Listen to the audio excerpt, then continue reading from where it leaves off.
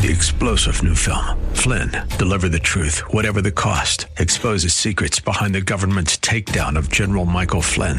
Flynn knew what the intel world had been up to. He ordered the first audit of the use of contractors. This set off alarm bells. He told the truth. He was the most dangerous person for Donald Trump to hire. They had to get rid of Flynn. Flynn, deliver the truth, whatever the cost. Available now. Watch it today. Go to salemnow.com. salemnow.com. Check out Monorail.com, America's affordable investment app, made for conservatives who want to keep their hard-earned money with companies that share their values. Download the Monorail app today. Join Monorail. Hello, everybody, and welcome to the Dennis Prager Show as we proceed into the middle of the month of February. The speed of the first 2 months of the year always dazzled me. Yesterday was the Super Bowl. And as I mentioned to my producer, it might be the first full football game I have watched in my adult life. And it was worth it. It was as exciting a sporting event as one could imagine. You had no idea who would win until virtually the very, very end. Not virtually, until very close to the end of the game. I have some thoughts on it. I'd like to ask Sean, because you have seen it. Did you see the Rihanna halftime show? No, I took the dogs for a walk. You took the dogs for a walk? Well, that's very unhelpful. See, the reason that I asked him if he watched it was I know that I am not capable of objectively assessing the halftime show. The only thing, in other words, it's not my kind of music. In fact, I stopped after the first half of the halftime because it was, musically speaking, almost all rhythm rather than melody. And you need both, in my opinion, to constitute music.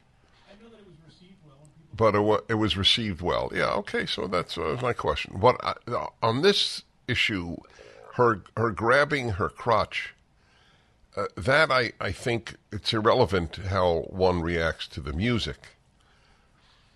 And if you don't see the decline of a civilization when LeBron James uses the F word when he stands in front of the Los Angeles stadium, because he had broken the record for most points scored by an individual player, and just comes out with it, as Eric Garcetti did when the Los Angeles Kings, the mayor of Los Angeles, when the Los Angeles Kings won the Stanley Cup, the championship in hockey.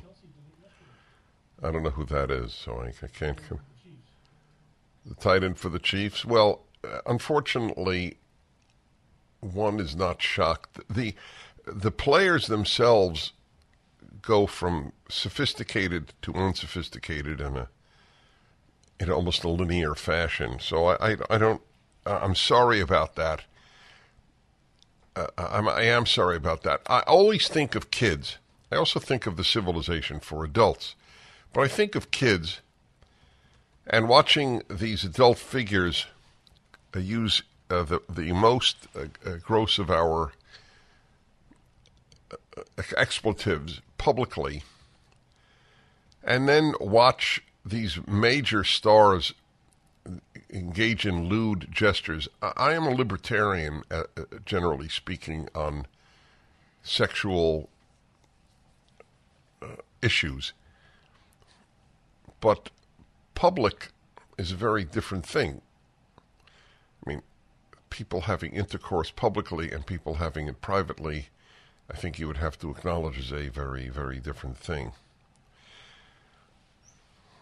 I don't know what was gained by her gestures, and the whole choreography was, obviously people were in sync, but didn't make much sense, other than having sexual overtones the entire time.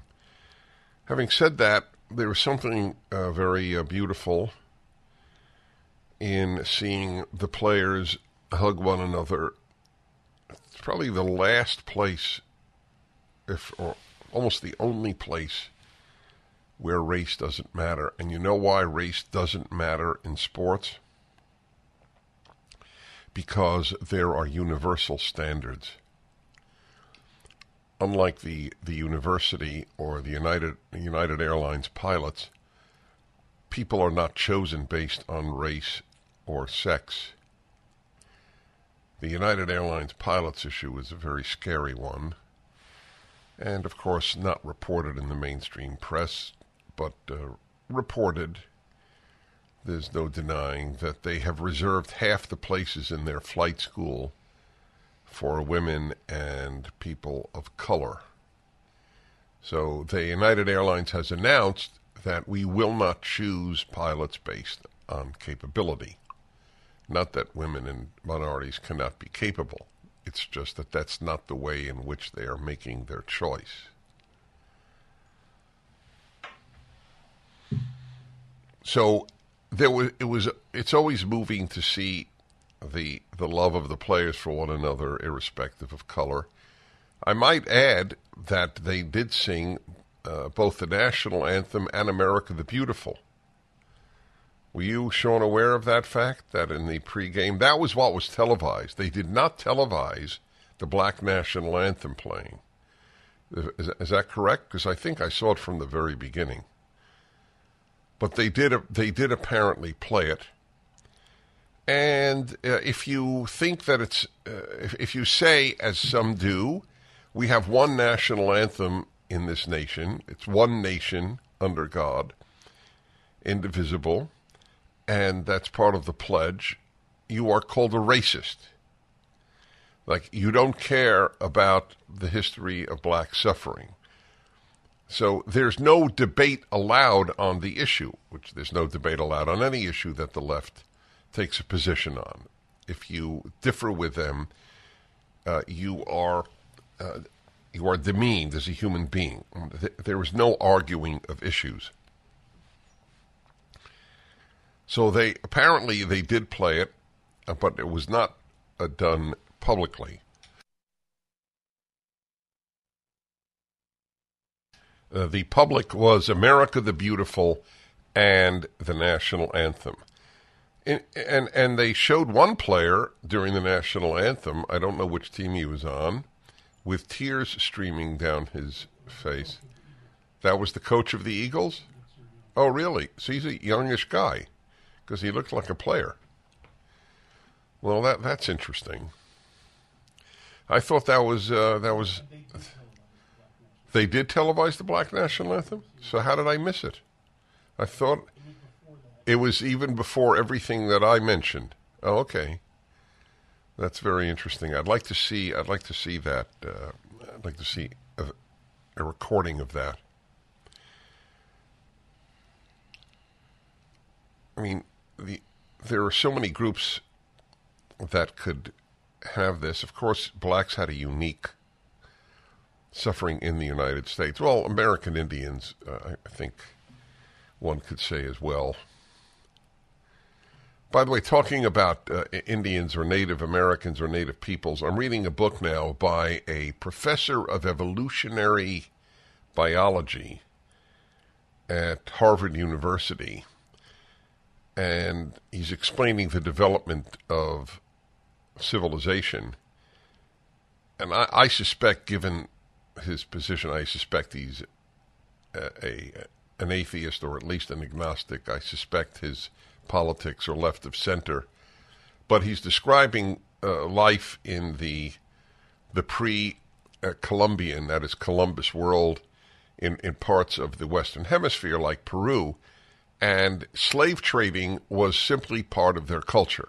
It was a given that you captured people and sold them into slavery.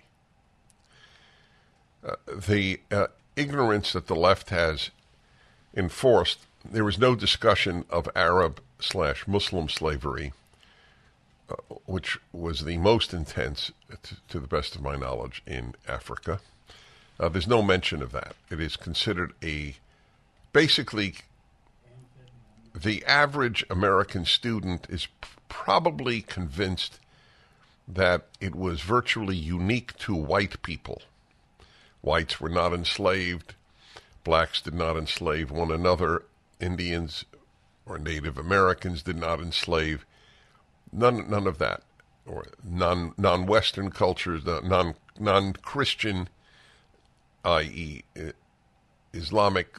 It's not discussed. It's enforced ignorance. Doesn't make it right, but it does put it in perspective. Perspective is a conservative word. The moment you ask for perspective, you have departed from the world of the left. I will have an amazing, amazing report by the great Heather McDonald later in the show on what is being done at the Metropolitan Museum of Art in New York City. So that was some of the thoughts on yesterday's game. 1-8-PRAGER-776. There's a lot of talk about the Great Reset and digital currencies. The U.S. government has been floating the idea of a digital dollar for quite some time, opening up the door to the government controlling your bank account, or worse yet, freezing your money. They did that in Canada, remember? This is Dennis Prager for AmFed Coin and Bullion, and for my friend Nick Grovich. Now more than ever in this woke world, it's important to own tangible assets like gold and silver. Owning physical gold and silver gives you control over your wealth. They're proven, stable commodities that have held their value over time, beyond the overarching reach of government. And it's so important you do business with a trustworthy and transparent company like AmFed Coin and Bullion. AmFed's owner, Nick, and his experienced team will always provide you with honest, sound advice. No pressure sales. Moving a portion of your wealth into precious metals is a prudent decision. Call AmFed Coin and Bullion. 800-221-7694. AmericanFederal.com. AmericanFederal.com.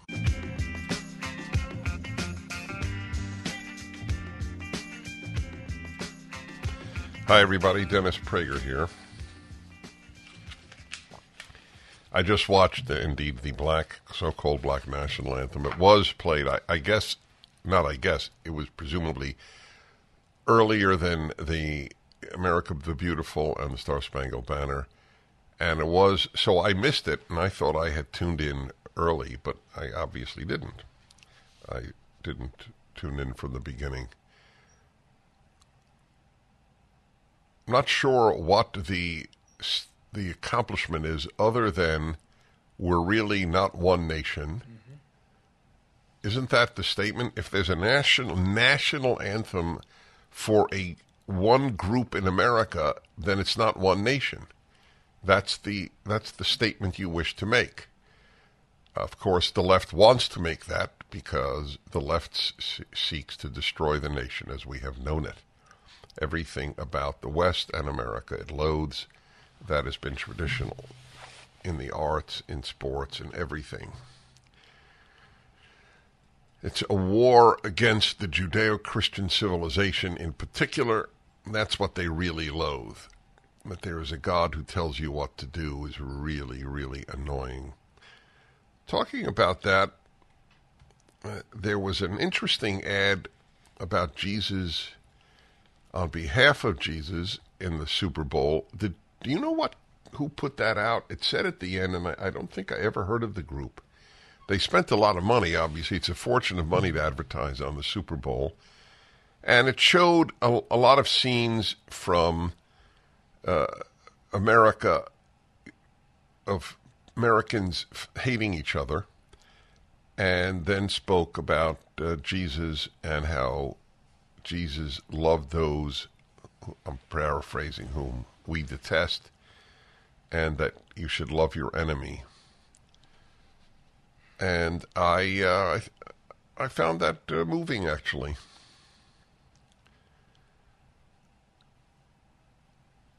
It's a very interesting question about loving one's enemy. Does that mean that you don't fight the enemy of your civilization? It's something worthy. I'm going to have a discussion. Well, I'm having a discussion with Eric Metaxas in my annual Ask a Jew, Ask a Gentile event. And I'm going to, if I remember, I'm going to ask him that question. I assumed that Jesus meant it on a personal level, because people all have people in their lives whom they don't like. And working through that in the micro is generally a very good thing and a noble thing to pursue. But when your enemy is a mass murdering ideology like communism or Nazism, what does that mean then to love them? And I've been told, well, you wish the best for them. But what does the best mean? The best is that they die.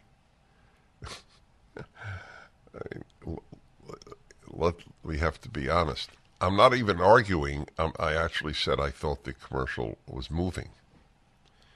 But it is a worthy question that one could pose. If I had unlimited funds, I'd have taken out an ad. I wonder if they would have allowed it, though.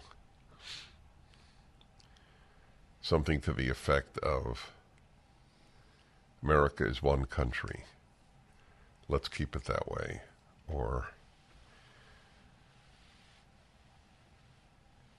how about this?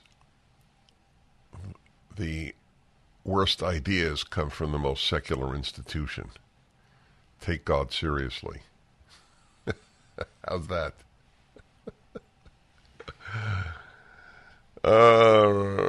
Well, so it is.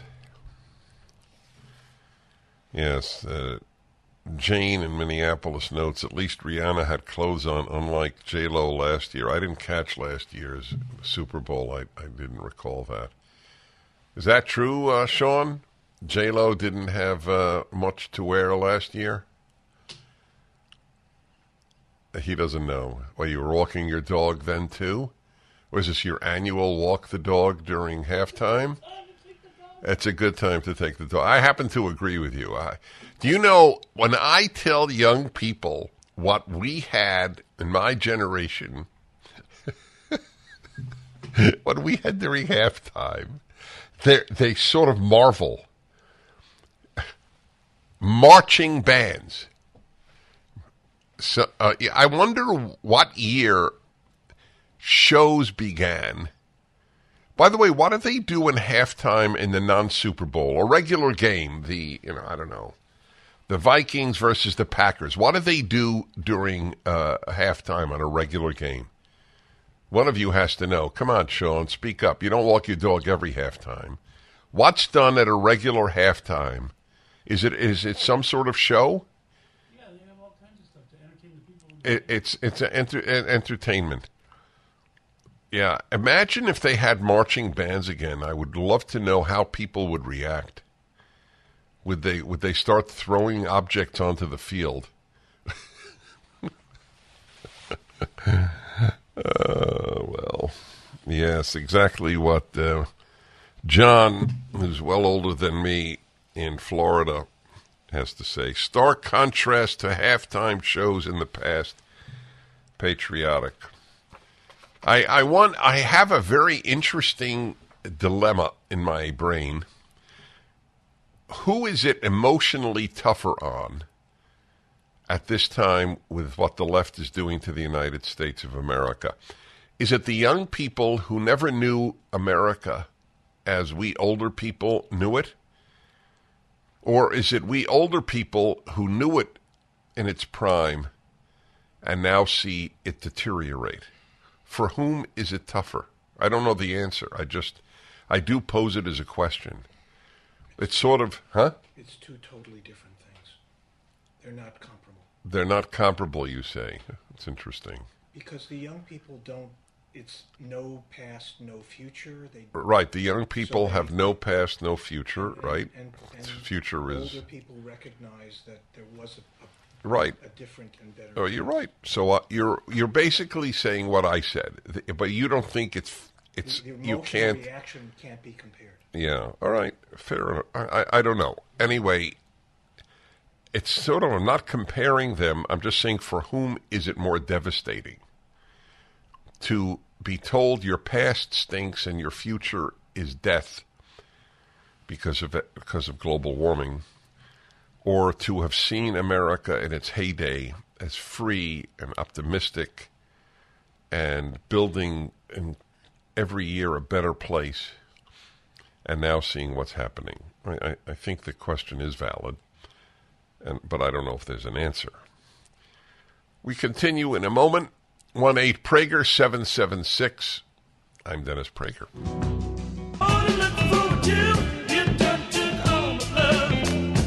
Folks, as you know, I have a theory about good people. We'll put bad people aside. And that is that they are divided into three groups: those who fight, those who help the fighters, and those who do nothing. And I have a group that fights that I've been talking to you about. And that is Consumer Research, consumersresearch.org. The executive director is Will Hild. And I welcome you to the Dennis Prager Show. Okay, let's see here. I'm having a problem putting him on. Are you on there? I think I'm with you. Oh, very good. Thank you. By the way, where are you located?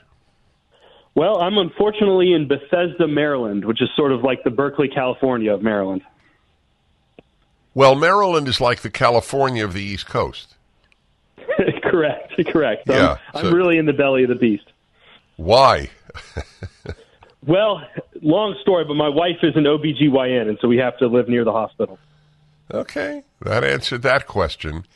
How old is your organization, Consumers Research? We date all the way back to 1929. We are the nation's oldest consumer protection organization.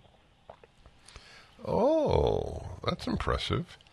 And now your work is to fight groups like BlackRock. Is that correct? Correct. We are pushing back on their misuse of investment dollars. Give an example. Well, BlackRock manages trillions of dollars of U.S. pensions, state, local, federal level. So imagine your firefighters, your cops, your teachers, right? States have this money. They have to hand it to somebody to manage it. They give it to BlackRock, for example. BlackRock is the largest asset manager in the world.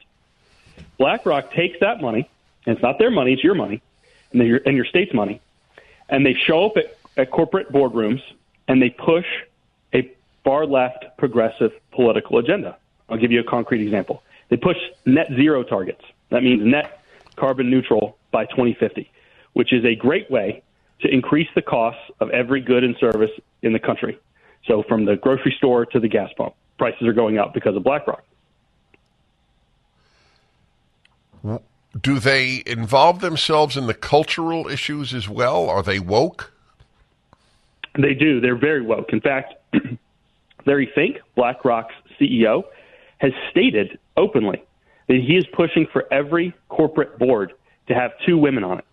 Not out of merit, but simply because he believes in the same kind of racial and sex-based bean counting that CRT and DEI have become so famous for. And so he's pushing using your investment dollars and your state's investment dollars for these DEI-style, these CRT-style targets. All right, so I understand why teachers' unions, who are as radical an organization as exists in America, a truly America and child-hating organization, and I say that literally, I stake my reputation on that belief. If hating children is defined by how good or bad you do for children, teachers' unions hate children.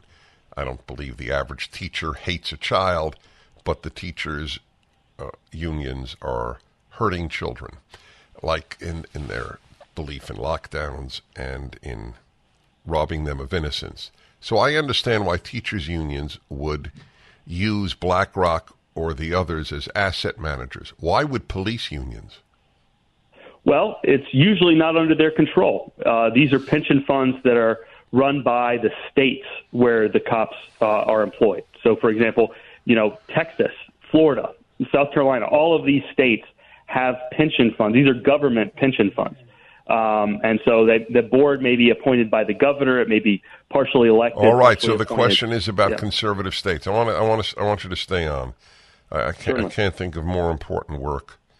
And gentlemen, I have no control over the phone line on whatever I'm using. My friends, a food shortage could be coming. I can't believe I'm saying this, but it's true. So survival food is important. Create your own stockpile of the best-selling 4 Patriots Survival Food Kits. It's not ordinary food. We're talking good for 25 years super survival food. Hand-packed right in a family-owned facility in the USA, giving jobs to over 200 Americans. The kits are compact, sturdy, water-resistant, and stack easily. They have different delicious breakfasts, lunches, dinners. You can make these meals in less than 20 minutes. Just add boiling water, simmer, and serve. Right now, you can go to 4Patriots, that's the number 4, 4Patriots.com. Use the code Prager to get 10% off your first purchase on anything in the store. You get their famous year-long guarantee after your order and free shipping on orders over $97. Just go to 4Patriots.com to get 10% off with the code Prager. 4, the number 4, Patriots.com, code Prager. Hi, everybody. I'm Dennis Prager. A group that is fighting the asset managers who are corrupting the country like BlackRock is Consumers Research. I didn't realize how old they were. They were 100 years old. The executive director is Will Hild, and he is my guest. So I was trying to understand why groups like the police, for example, tend not to be radical leftists like the teachers' unions. Why would they put their money in an asset manager like BlackRock? And you were saying, well, that's controlled by the states, not by the police. Was that accurate? Correct. It's the states that have really allowed these large asset managers to start misusing the funds that have been given to them in trust. So how do you explain, if indeed this is happening in Florida, how do you explain that? Well, Florida is a perfect example of a state that's really started to take action. The governor, much like his pushback against CRT and DEI and all this other rogues gallery of far-left nonsense, has pushed back. He's ordered an audit of the pension fund's assets and how they're being used. He's pulled back the ability for the asset managers to vote the shares of the state in these board elections and shareholder proposal votes. And what we really need is all the states to take the kind of action that Governor DeSantis is, and to maybe even go farther. Texas passed a law 2 years ago that said, listen, if you're going to use your portfolio to attack a key industry of our state, like fossil fuels, for example, in Texas, then we're simply not going to do business with you as a state anymore, and we're going to fire you from managing our pension fund assets. And a number of states, there's probably about 20 states this year that are considering passing similar legislation. We think that's a great thing and needs to continue. Is BlackRock the biggest but not alone? It is the biggest, but not alone. That's a great way to put it. BlackRock manages about $8.5 trillion of assets, but also you've got companies like Vanguard and State Street. Together, these are colloquially known on Wall Street as the Big Three. And unfortunately, they have adopted a far-left progressive agenda that they are trying to push in the corporate boardroom. And so they also need to be cut off from managing certainly red state pension funds, really all state pension funds, but certainly states for whom their values are completely contradictory to the residents of that state. Who runs, so Larry Fink runs BlackRock. Who runs Vanguard and who runs State Street?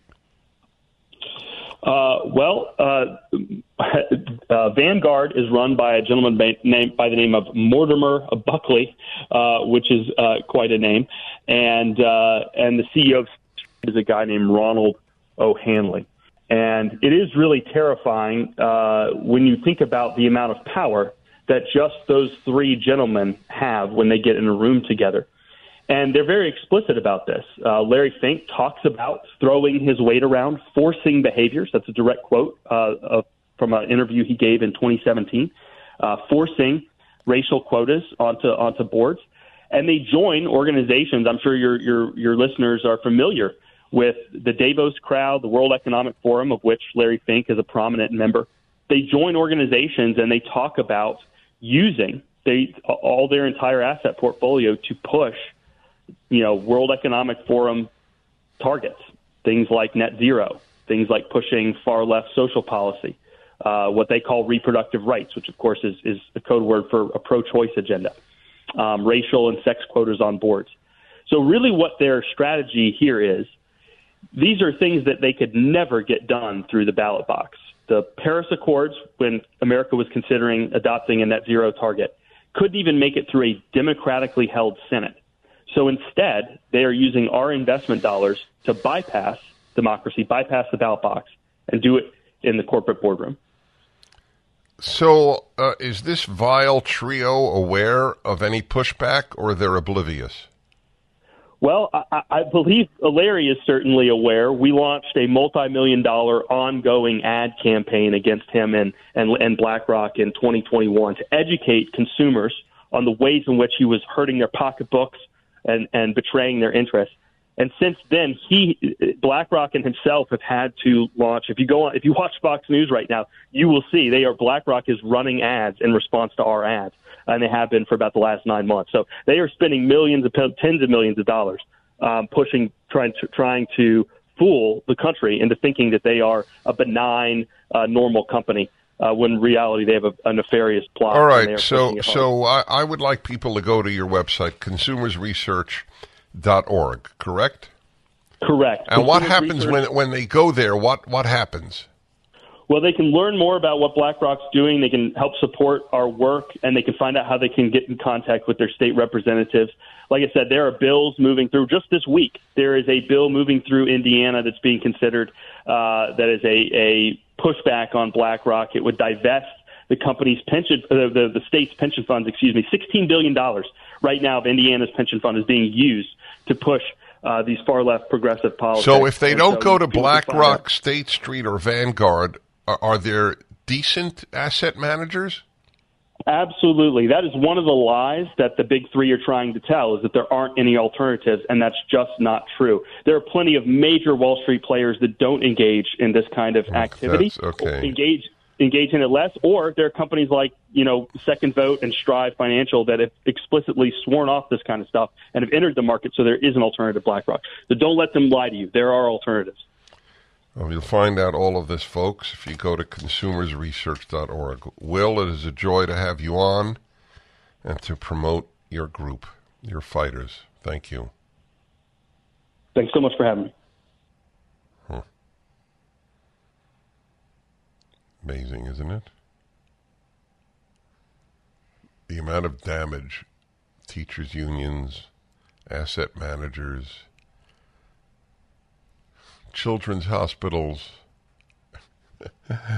museums, you name the institution, what the left has done. Well, I'm fighting, and so should you. So it's interesting, there was another ad, I missed it apparently, I thought I saw them all, but I didn't, on the Super Bowl on behalf of Jesus. The one I saw I thought was touching, as I said, about loving your enemies, and it showed pretty graphic pictures of Americans hating each other, and then spoke about that. But there was another one, He Gets Us is the group. I never knew of their existence prior to yesterday. And the ad was showing children doing adorable things. And the tagline is, Jesus wants us to act like children. Is that correct? Did I get that right? That was the tagline? No? Oh, Jesus did not ask us to act like adults. It's the same thing, but it's different words. I want to get the words accurate. So it's an interesting thing, because there are certainly New Testament statements to that effect. I think it's interesting because my belief is that the Bible wants us to grow up, and look. You know my belief that if Christianity dies, so does the West. So I couldn't be more clear on that. And I have zero romanticization of children. Children are among the meanest creatures on earth. I'm not talking about 3-year-olds. They don't have the capacity to be mean. But once they get into elementary school, I mean, the whole bullying issue is an example. I was a counselor at a camp. I saw how kids treat each other. The whole process of life is making children into good adults because they don't start out that way. The will of man's heart is towards evil from his youth. That's God speaking in Genesis. Let's try to get somebody on from He Gets Us. It'd be interesting to talk about the child issue with them. I love talking religion.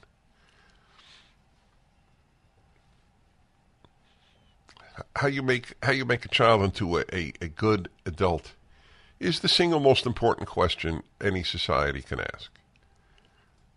Essentially, there's no close second, because we don't start off all that wonderful.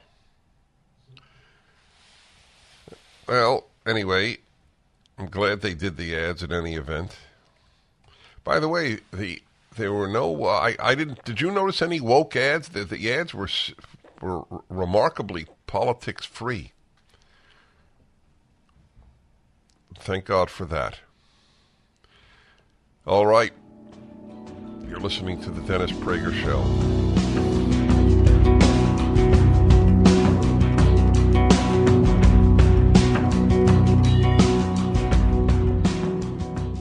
Just when you thought it couldn't get any better, Mike Lindell with MyPillow is launching the MyPillow 2.0. When Mike invented MyPillow, it had everything you could ever want in a pillow. Now, nearly 20 years later, he discovered a new technology that makes it even better. The MyPillow 2.0 has the patented adjustable fill of the original MyPillow, and now with a brand new fabric that is made with a temperature-regulating thread. The MyPillow 2.0 is the softest, smoothest, and coolest pillow you'll ever own. For my listeners, the MyPillow 2.0 is buy one, get one free offer with promo code Prager.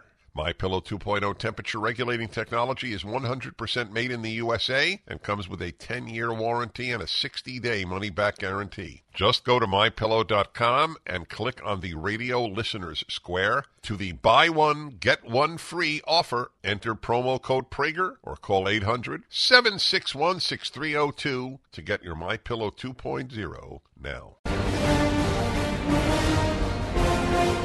I hope you had a good weekend. I'm Dennis Prager. I spoke about the Super Bowl, about the ads, about the Black National Anthem, about the nice parts, about the Jesus ad.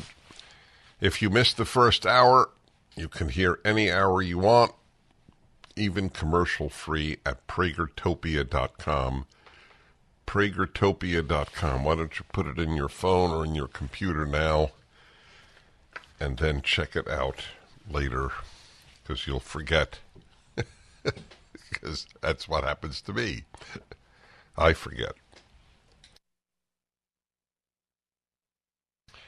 One of the most important articles of the recent past was written by Heather McDonald, who I can only characterize as a national treasure.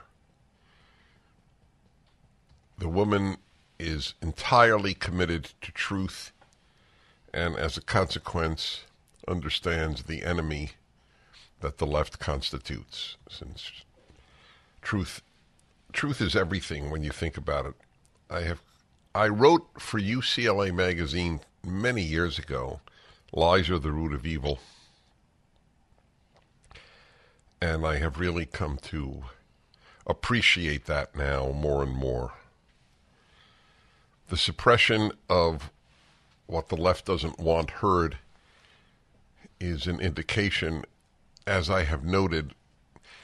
I do a fireside chat each week. I've done 270 of them.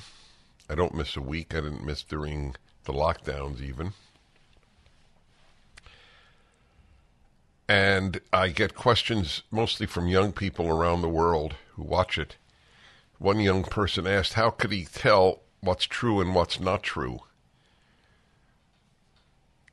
And I said, the best guideline is the side that wants to suppress dissent is probably lying. That is the best way to understand that the left lies about America, about sexual identity, about everything that it differs from the right in. So Heather Mac Donald is committed to truth, and her knowledge of the arts, music and art, is astonishing. I know a lot about music, so I can appreciate how much she knows about music, but she knows an equal amount about the graphic and visual arts. So I have come to understand something. The people entrusted with our art institutions have no love of art. It's odd that they would have risen to the position of curator of museums whose art they consider vile. One of the most prestigious museums in the world is the Metropolitan Museum of Art in New York City. And Heather Mac Donald is writing about what is going on there.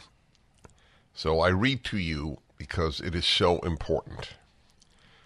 The Metropolitan Museum of Art has mounted an exhibit whose curatorial philosophy, were it widely adopted, would spell the end of art and of art museums, which is exactly what is happening under the guidance of museum curators. To think that they are so destructive of art is, I guess, surprising to most people, but it is shocking. The art press greeted the show ecstatically as a sign of the Met's new direction. It's called Fictions of Emancipation, and it is on view through March 5th. It's built around an 1873 sculpture by the brilliant French sculptor Jean-Baptiste Carpeaux. The marble bust is titled Why Born Enslaved. It portrays a black woman bound by a rope, looking over her left shoulder with a piercing expression of defiance, incredulity, and contempt. Of course, there's a picture of it that accompanies the article.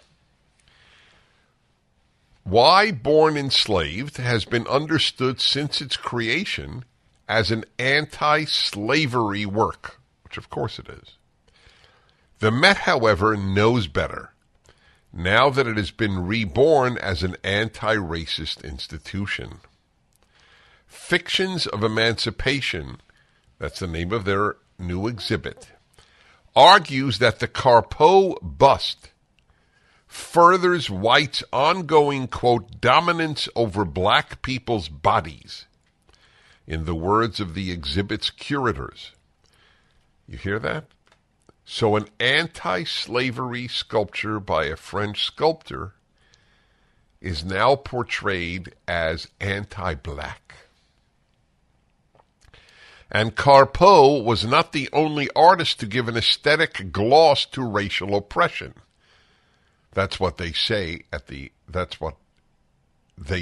Metropolitan Museum of Art. While seeming to oppose it, Fictions of Emancipation, get the title? Fictions, portrays abolitionist art more widely as a fig leaf for Western colonialism and white supremacy. Men give birth, and anti-slavery art is pro-slavery. Right? It is the world of the lie. It is Orwellian in the extreme. The 2014 show displayed the Met's terracotta version of Why Born Enslaved. Even in 2014, it shows you how immediate the destruction of everything noble in America is. The museum could still discuss the work in sympathetic terms. The bust's early success was due to the, quote, beauty of the woman's expression and the powerful emotion to which it gives rise. That was what the museum wrote in 2014 about this. Art historian Laure de Melgerie, wrote in a catalog essay that the bust, quote, partook of the prolonged enthusiasm generated by the abolition of slavery in France in 1848 and in the United States in 1865. That was written in 2014, 9 years ago, at the Metropolitan Museum of Art, when they had a terracotta version of this bust. In 2019, the Met bought the marble version of the sculpture, Why Born Enslaved. The acquisition announcement revealed how much had changed in the museum's philosophy. The announcement warned future viewers about patriarchy and white privilege. That was 5 years later. Quote from the Metropolitan Museum. It is critical to reckon with the power of imbalance enacted when a white male artist transposes the body of a black woman. Though the statue had heretofore been interpreted as, quote, an expression of Carpeau's stance against slavery, the museum was no longer taken in. In fact, the bust was a disturbing fantasy. Quote, this is the way they describe it, a disturbing fantasy of aestheticized bondage, making bondage into aesthetic beauty. They call it the transformation of human carnage into erotically charged drama. The new guard at the Met, Sarah Lawrence, Elise Nelson, and director Max Holine, was just warming up. Notice two of the three are women. There will be another woman involved. I don't know why women are disproportionately wrecking the West. I don't know why, but it is a fact. Look at the teachers' unions.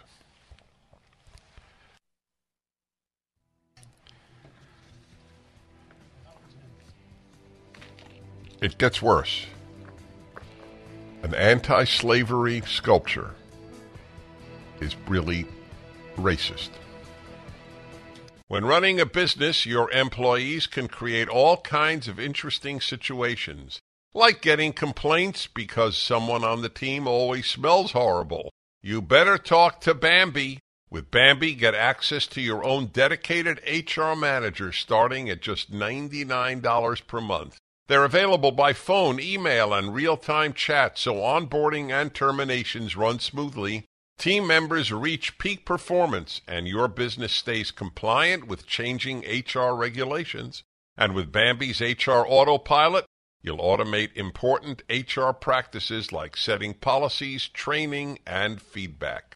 Schedule your free conversation today to see how much Bambee can take off your plate.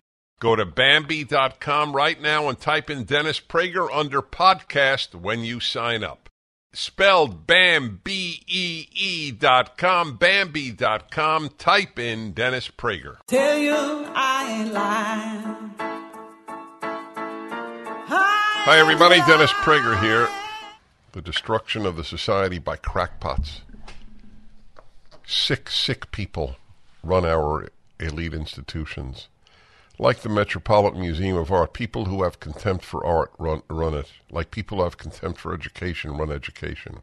People who have contempt for children are running our schools. These are very painful truths, and therefore people resist confronting them. How much more damage would schools have to have done to kids before people would have awakened to the truth of what I just said, as an example? Heather McDonald is writing about the Metropolitan Museum of Art featuring a major sculpture by a French sculptor which was an anti-slavery piece. It shows a black woman sculpted with a fierce look, with a rope around her. The museum belatedly engaged an associate professor of writing at Columbia University, Wendy Walters, to serve as co-curator with Nelson, Elise Nelson. So it's now we have Sarah Lawrence, Elise Nelson, and Wendy Walters, and one man, ruining the Metropolitan Museum of Art, destroying it, literally destroying it. Walters' closest involvement with an art museum at that point had been limited to an obsession with white paint. White paint irritates Walters, especially on the walls of educational spaces, so she is writing a book on its, quote, social and cultural implications, as she put it in an interview. Remember, Norway did the same thing. White paint is racist. Again, I point this out. People forget it, so I'm saying it again. The obsession with nonsense is a result of how little racism there really is. So they must invent racism, like this French sculpture from the 1870s, like white paint. These are people who are, I was going to say whores, because they get paid a lot of money to destroy, but, and I mean this very literally, it's an insult to prostitutes who do much less damage than the curators of the Metropolitan Museum of Art to society.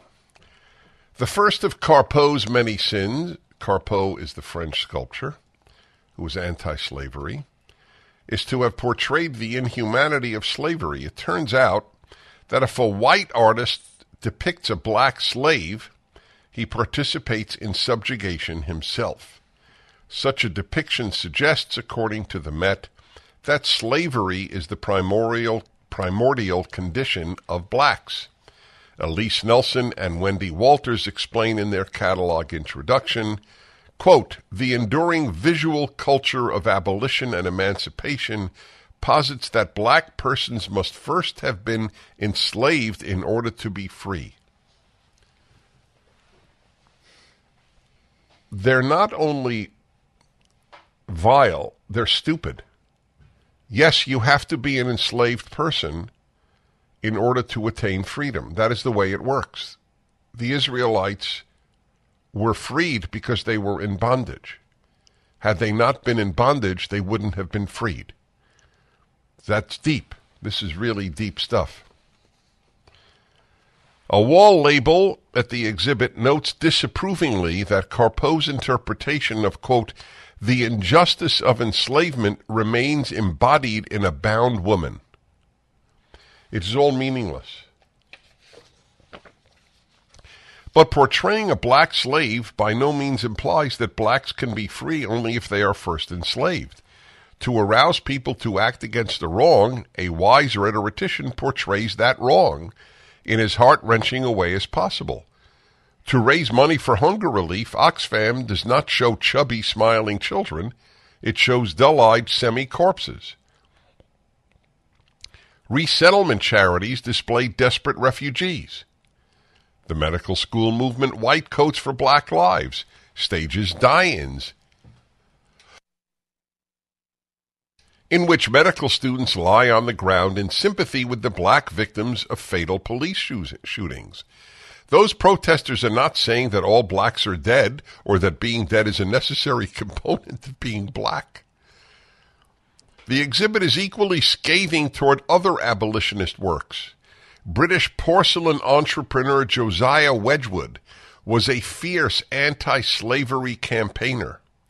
His firm created an iconic medallion in the 1780s that depicted a black man kneeling on one knee, shackled hands raised in supplication. The inscription reads, "Am I not a man and a brother?" The curators of the Met see in the cameo only triumphant white supremacy. A catalog essay by Iris Moon, another woman, an assistant curator in the Met's European Sculpture Department, complains that the paternalistic Wedgwood medallion, paternalistic, that's her word, makes it impossible to picture the liberation of blackness without seeing simultaneous scenes of subjection. Of course. That's exactly right. In order to be anti-slavery, you have to depict a picture or a sculpture of a slave. And then say how bad it is, which they did.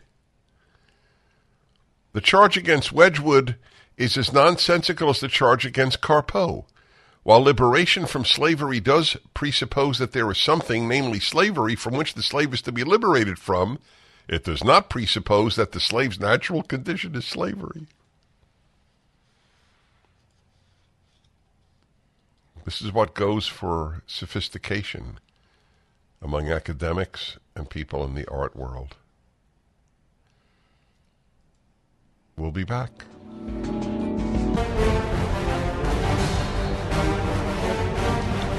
So we're shooting things down that are appearing over our country, and the government has no idea what they are or has no desire to tell us what they are. Not good. And I just think about what any of these things could do with the ease with which they come over the United States, what they could do to the electrical grid of this country if they so desired. I do wonder if Donald Trump were president and all of this were happening, whether there would not be more concern shown on the part of the media. But I will be following these stories. Why don't we know anything about them? Why don't we know anything about them, my producer asks.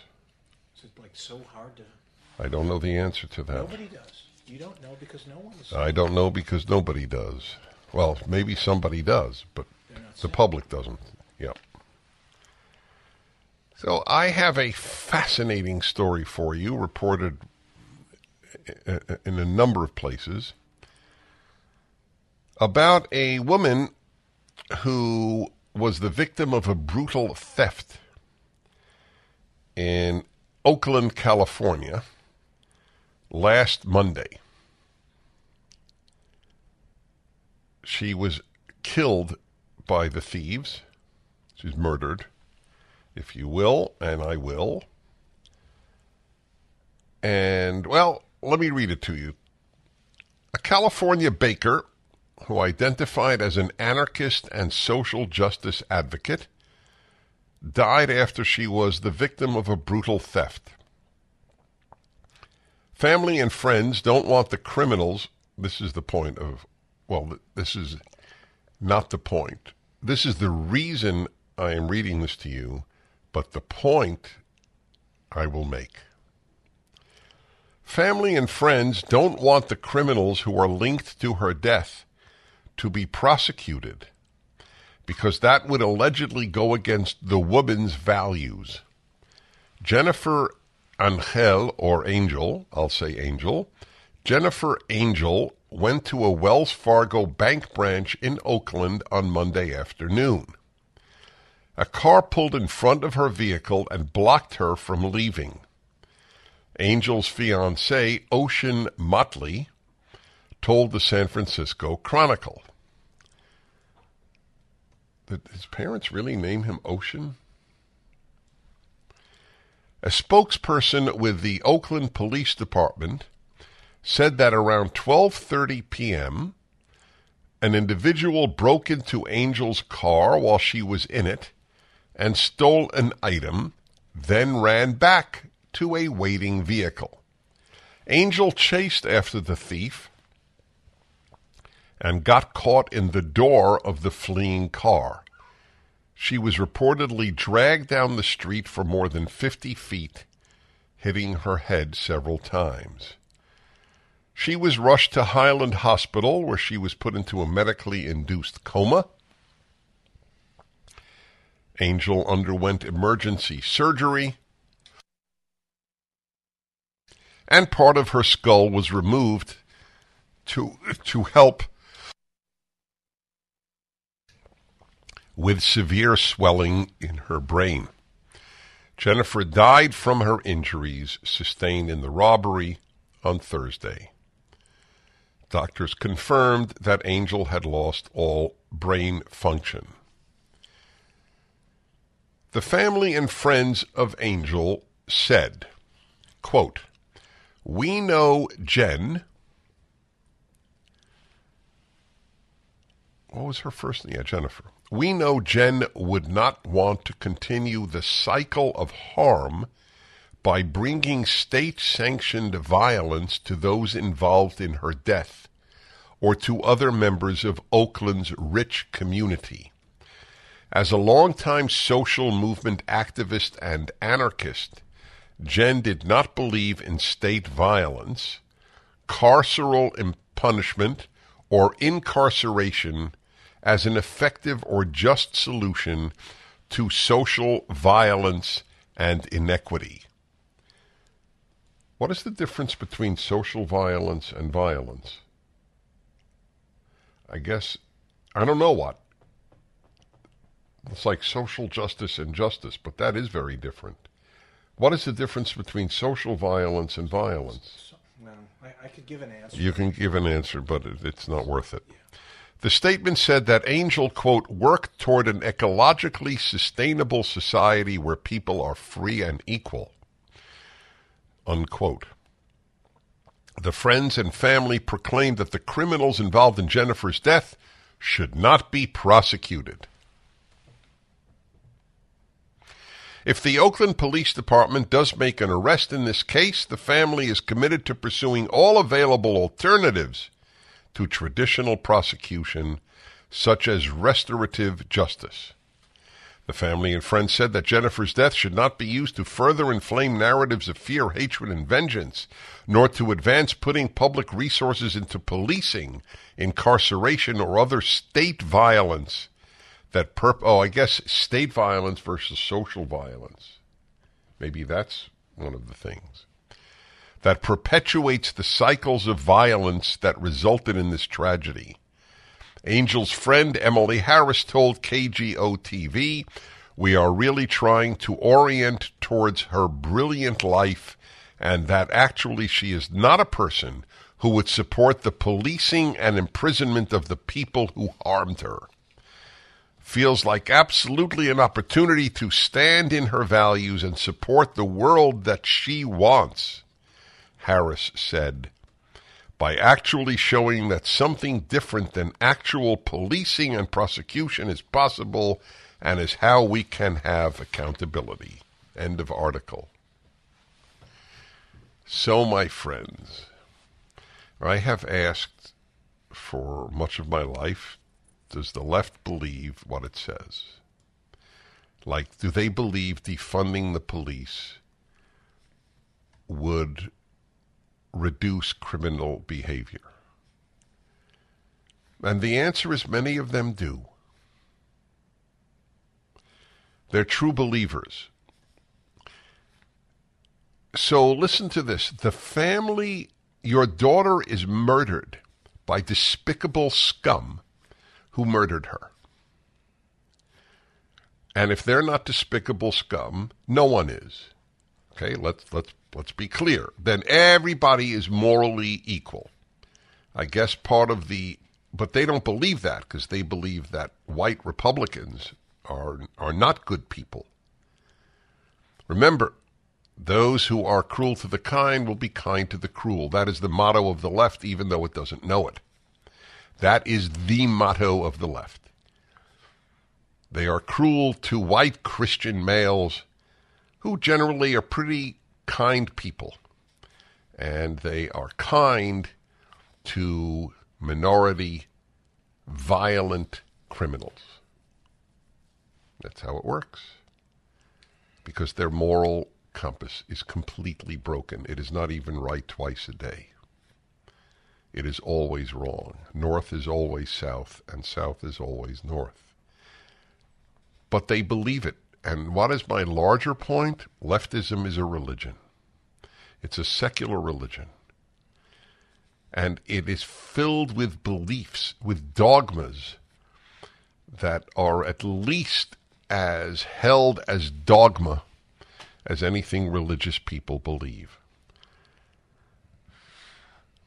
I remember the other story I told you when I came up with this realization about the girl in, I think it was a German girl, young woman, who was gang raped and was gang raped by a bunch of immigrants from the Middle East.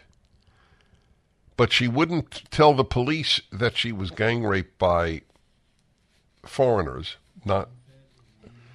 and she was the daughter of an EU official. I'll get you the exact details because it was somewhat reported at the time. So this girl, like this woman and her family here in Oakland, this girl in Germany, I believe it was, preferred that she said it was a bunch of German guys. She preferred to smear German males and not let the police even pursue her real rapists because of her pro-immigrant position. She didn't want people to think ill of the immigrants from the Middle East. 1-8-PRAGER-776.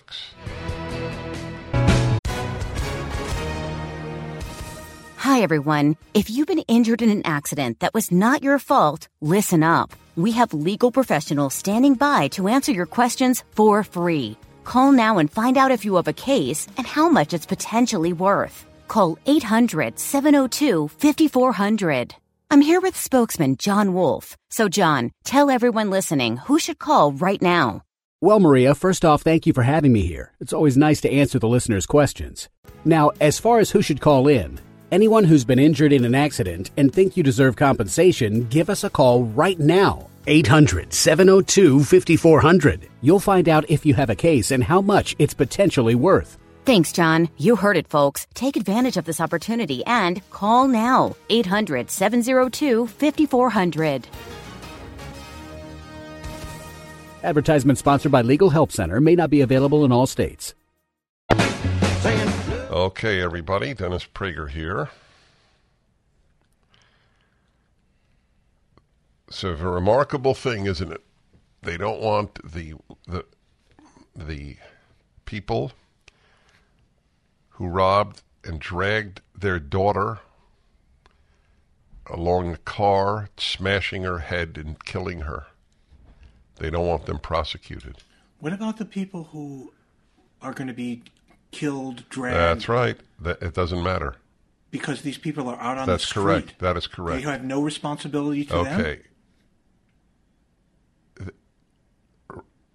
The woman is described by her own family as an anarchist.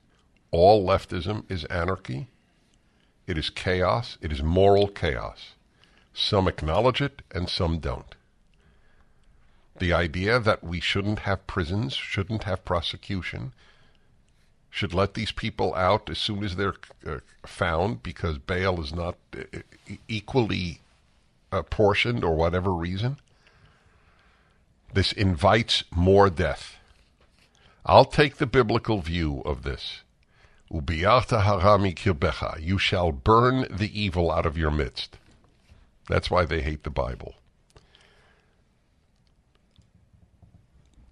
Leftism and the Bible, especially the Torah, the basis of the whole Bible, the 5 books, my commentary is on the Rational Bible, are in complete odds. They have nothing in common. This is a perfect example. It's quite a story. Yep, quite a story. They will go and hurt more innocent people, thanks to these leftists. That is correct, and it doesn't matter to them. Temecula, California. George, hello. Yeah, how you doing, Dennis? Good. I just got to say that lady, her rhetoric about helping them all and not any prosecution and stuff, she obviously didn't really believe it because otherwise she would just let them steal her stuff. She wanted to get it back. I know it is. I agree with you. It is an interesting problem, isn't it? Why did she run after them? I guess not to. They would say, I assume, not to punish them, just to retrieve what they stole from her. I think that's what they would answer. Steve in L.A. has the exact same question. Why did she run after them? Yes. And same with John in Gilbertsville, Pennsylvania. You're all asking a good question, so I'm going to let you go because it's the same exact question. Why did she run after them? I think the family would say to retrieve her item, not to have them punished. That's what I think that they would say. Huntington Beach, California. Joe, hello. Good morning, Dennis. I was just following up because I was anxiously awaiting to hear from you when you broadcast Friday, coming back from your ASU panel discussion. I might have missed it, but I've tried to catch every minute of your Friday show and today, and it's been crickets. Well, it hasn't been crickets. I did speak about it, but briefly, because there was nothing dramatic to report. For those of you who need recollection or do not know, I spoke at Arizona State University last week with Charlie Kirk and two others, and there were 35 professors who wrote a public letter condemning the university for having Charlie and me speak. And we went, we had I don't know, the word gigantic is appropriate, very, very large, over 1,200 people, to the best of my knowledge, came. And it was a very successful evening. And there's not much more to report. There were no incidents. There was no violence. There were very few protesters. And my only hope was that the 35 professors heard what I had to say. The whole evening was on happiness and health and wealth. Another hate-filled evening. See? The pathetic nature of those professors is, aside from their broken moral compass, is their dishonesty. They rely on Media Matters and other left-wing sites that extract one sentence out of context, and then they base their entire argument. For example, that I said, which is absolutely accurate, that it was ridiculous that you can never say the N-word, because it is ridiculous. And the context was, if you call a black person that word, it's despicable, of course. But that you could never even say the word you shouldn't call a black person is ridiculous. And it was the result of a caller asking me, can you say the word kike, which is the N-word for a Jew? And I said, of course you can say it. If you call a Jew that, it's evil. If you call a black an N-word, it's evil. But that you can't say what the word is ridiculous. So that proves that I'm racist. Get it? That's what 35 professors at Arizona State University wrote, which means they didn't do a thing but read one line from Media Matters, which is a professional lying organization. That's all it is.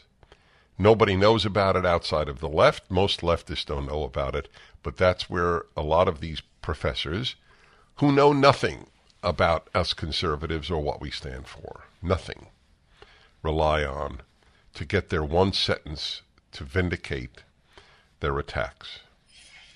Anyway, I wish they had heard, these 35 professors, what I had to say about them. I guess. Hi, everybody. I'm Dennis Prager.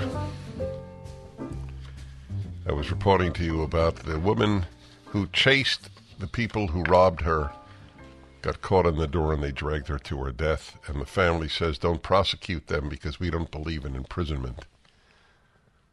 But apparently, I wonder if they believe in the imprisonment of people who went into the Capitol on January 6th. I'd be very interested in asking them that question. Remember, Those who are cruel to the kind will be kind to the cruel. The motto of the left. As from the National Post in Canada, Catholic school, a student arrested for expressing Catholic beliefs. Josh Alexander charged at his Catholic high school, for attending class after being excluded for indicating his intent to adhere to his religious beliefs. That Canada is becoming less tolerant comes as no surprise, but even so, a Catholic high school getting one of their 16-year-old students arrested is a bit of a shock, especially when the heart of the issue is his religious beliefs. Josh Alexander was arrested. Get this, folks? I want you to understand, arrested. This is coming to America. Canada is just a bit in front of us in creating a police state, as you saw with Justin Trudeau and the truckers and their financial accounts frozen. Josh Alexander was arrested, I gotta keep pointing that out, by police last Monday for breaching an exclusion order. But the real crime that the student is being punished for is upholding his Catholic beliefs and doing so in what would some no doubt think is a defiant and troublesome manner. Josh, a Christian, believes there are only two genders, that people cannot switch genders, and that male students should not use girls' washrooms. But expressing those views in a classroom discussion on gender at St. Joseph's Catholic High School in Renfrew, Ontario, got him suspended. James Kitchen, a lawyer for the Liberty Defense Fund, which is representing Josh, said in a statement that the student was told he could only return to school, quote, if he agreed not to use the dead name of any transgender student and agreed to exclude himself from his 2 afternoon classes because those classes are attended by 2 transgender students who disapprove of Josh's religious beliefs, unquote. Josh said he had never dead-named anyone, that is, referred to their previous name before transitioning. On Monday, when he tried to go to school, the cops were called and he got arrested. I walked into one of my classes, Josh said. I sat down and everyone looked pretty surprised to see me there. Within 2 minutes, the vice principal was in the classroom asking me to leave. He left the class and, quote, almost immediately I was met with the police. Josh was put in the back of a cruiser, driven off property, and later released and charged with trespassing. According to its website, St. Joseph's works to promote, quote, education within a framework of a Catholic Christian environment. I guess a Catholic Christian environment does not permit the notion that God created the human being male and female. I added that. It's not in the piece. In a statement, the Renfrew County Catholic District School Board, better known as the RCCDSB, I made that up, said it deeply respects religious freedoms. This is fundamental to our values as a Catholic school board. Our mission states we are an inclusive Catholic learning community. As soon as you know the word inclusive, it's over. Called to love unconditionally and educate hearts and minds in the way of Christ. I told you unconditional love is a very dangerous idea. No matter how you behave, you're still to receive love. Maybe God does that. I don't believe so, but maybe God does. But are we supposed to? Really? By the way, it does say in Psalms that God hates the sinner.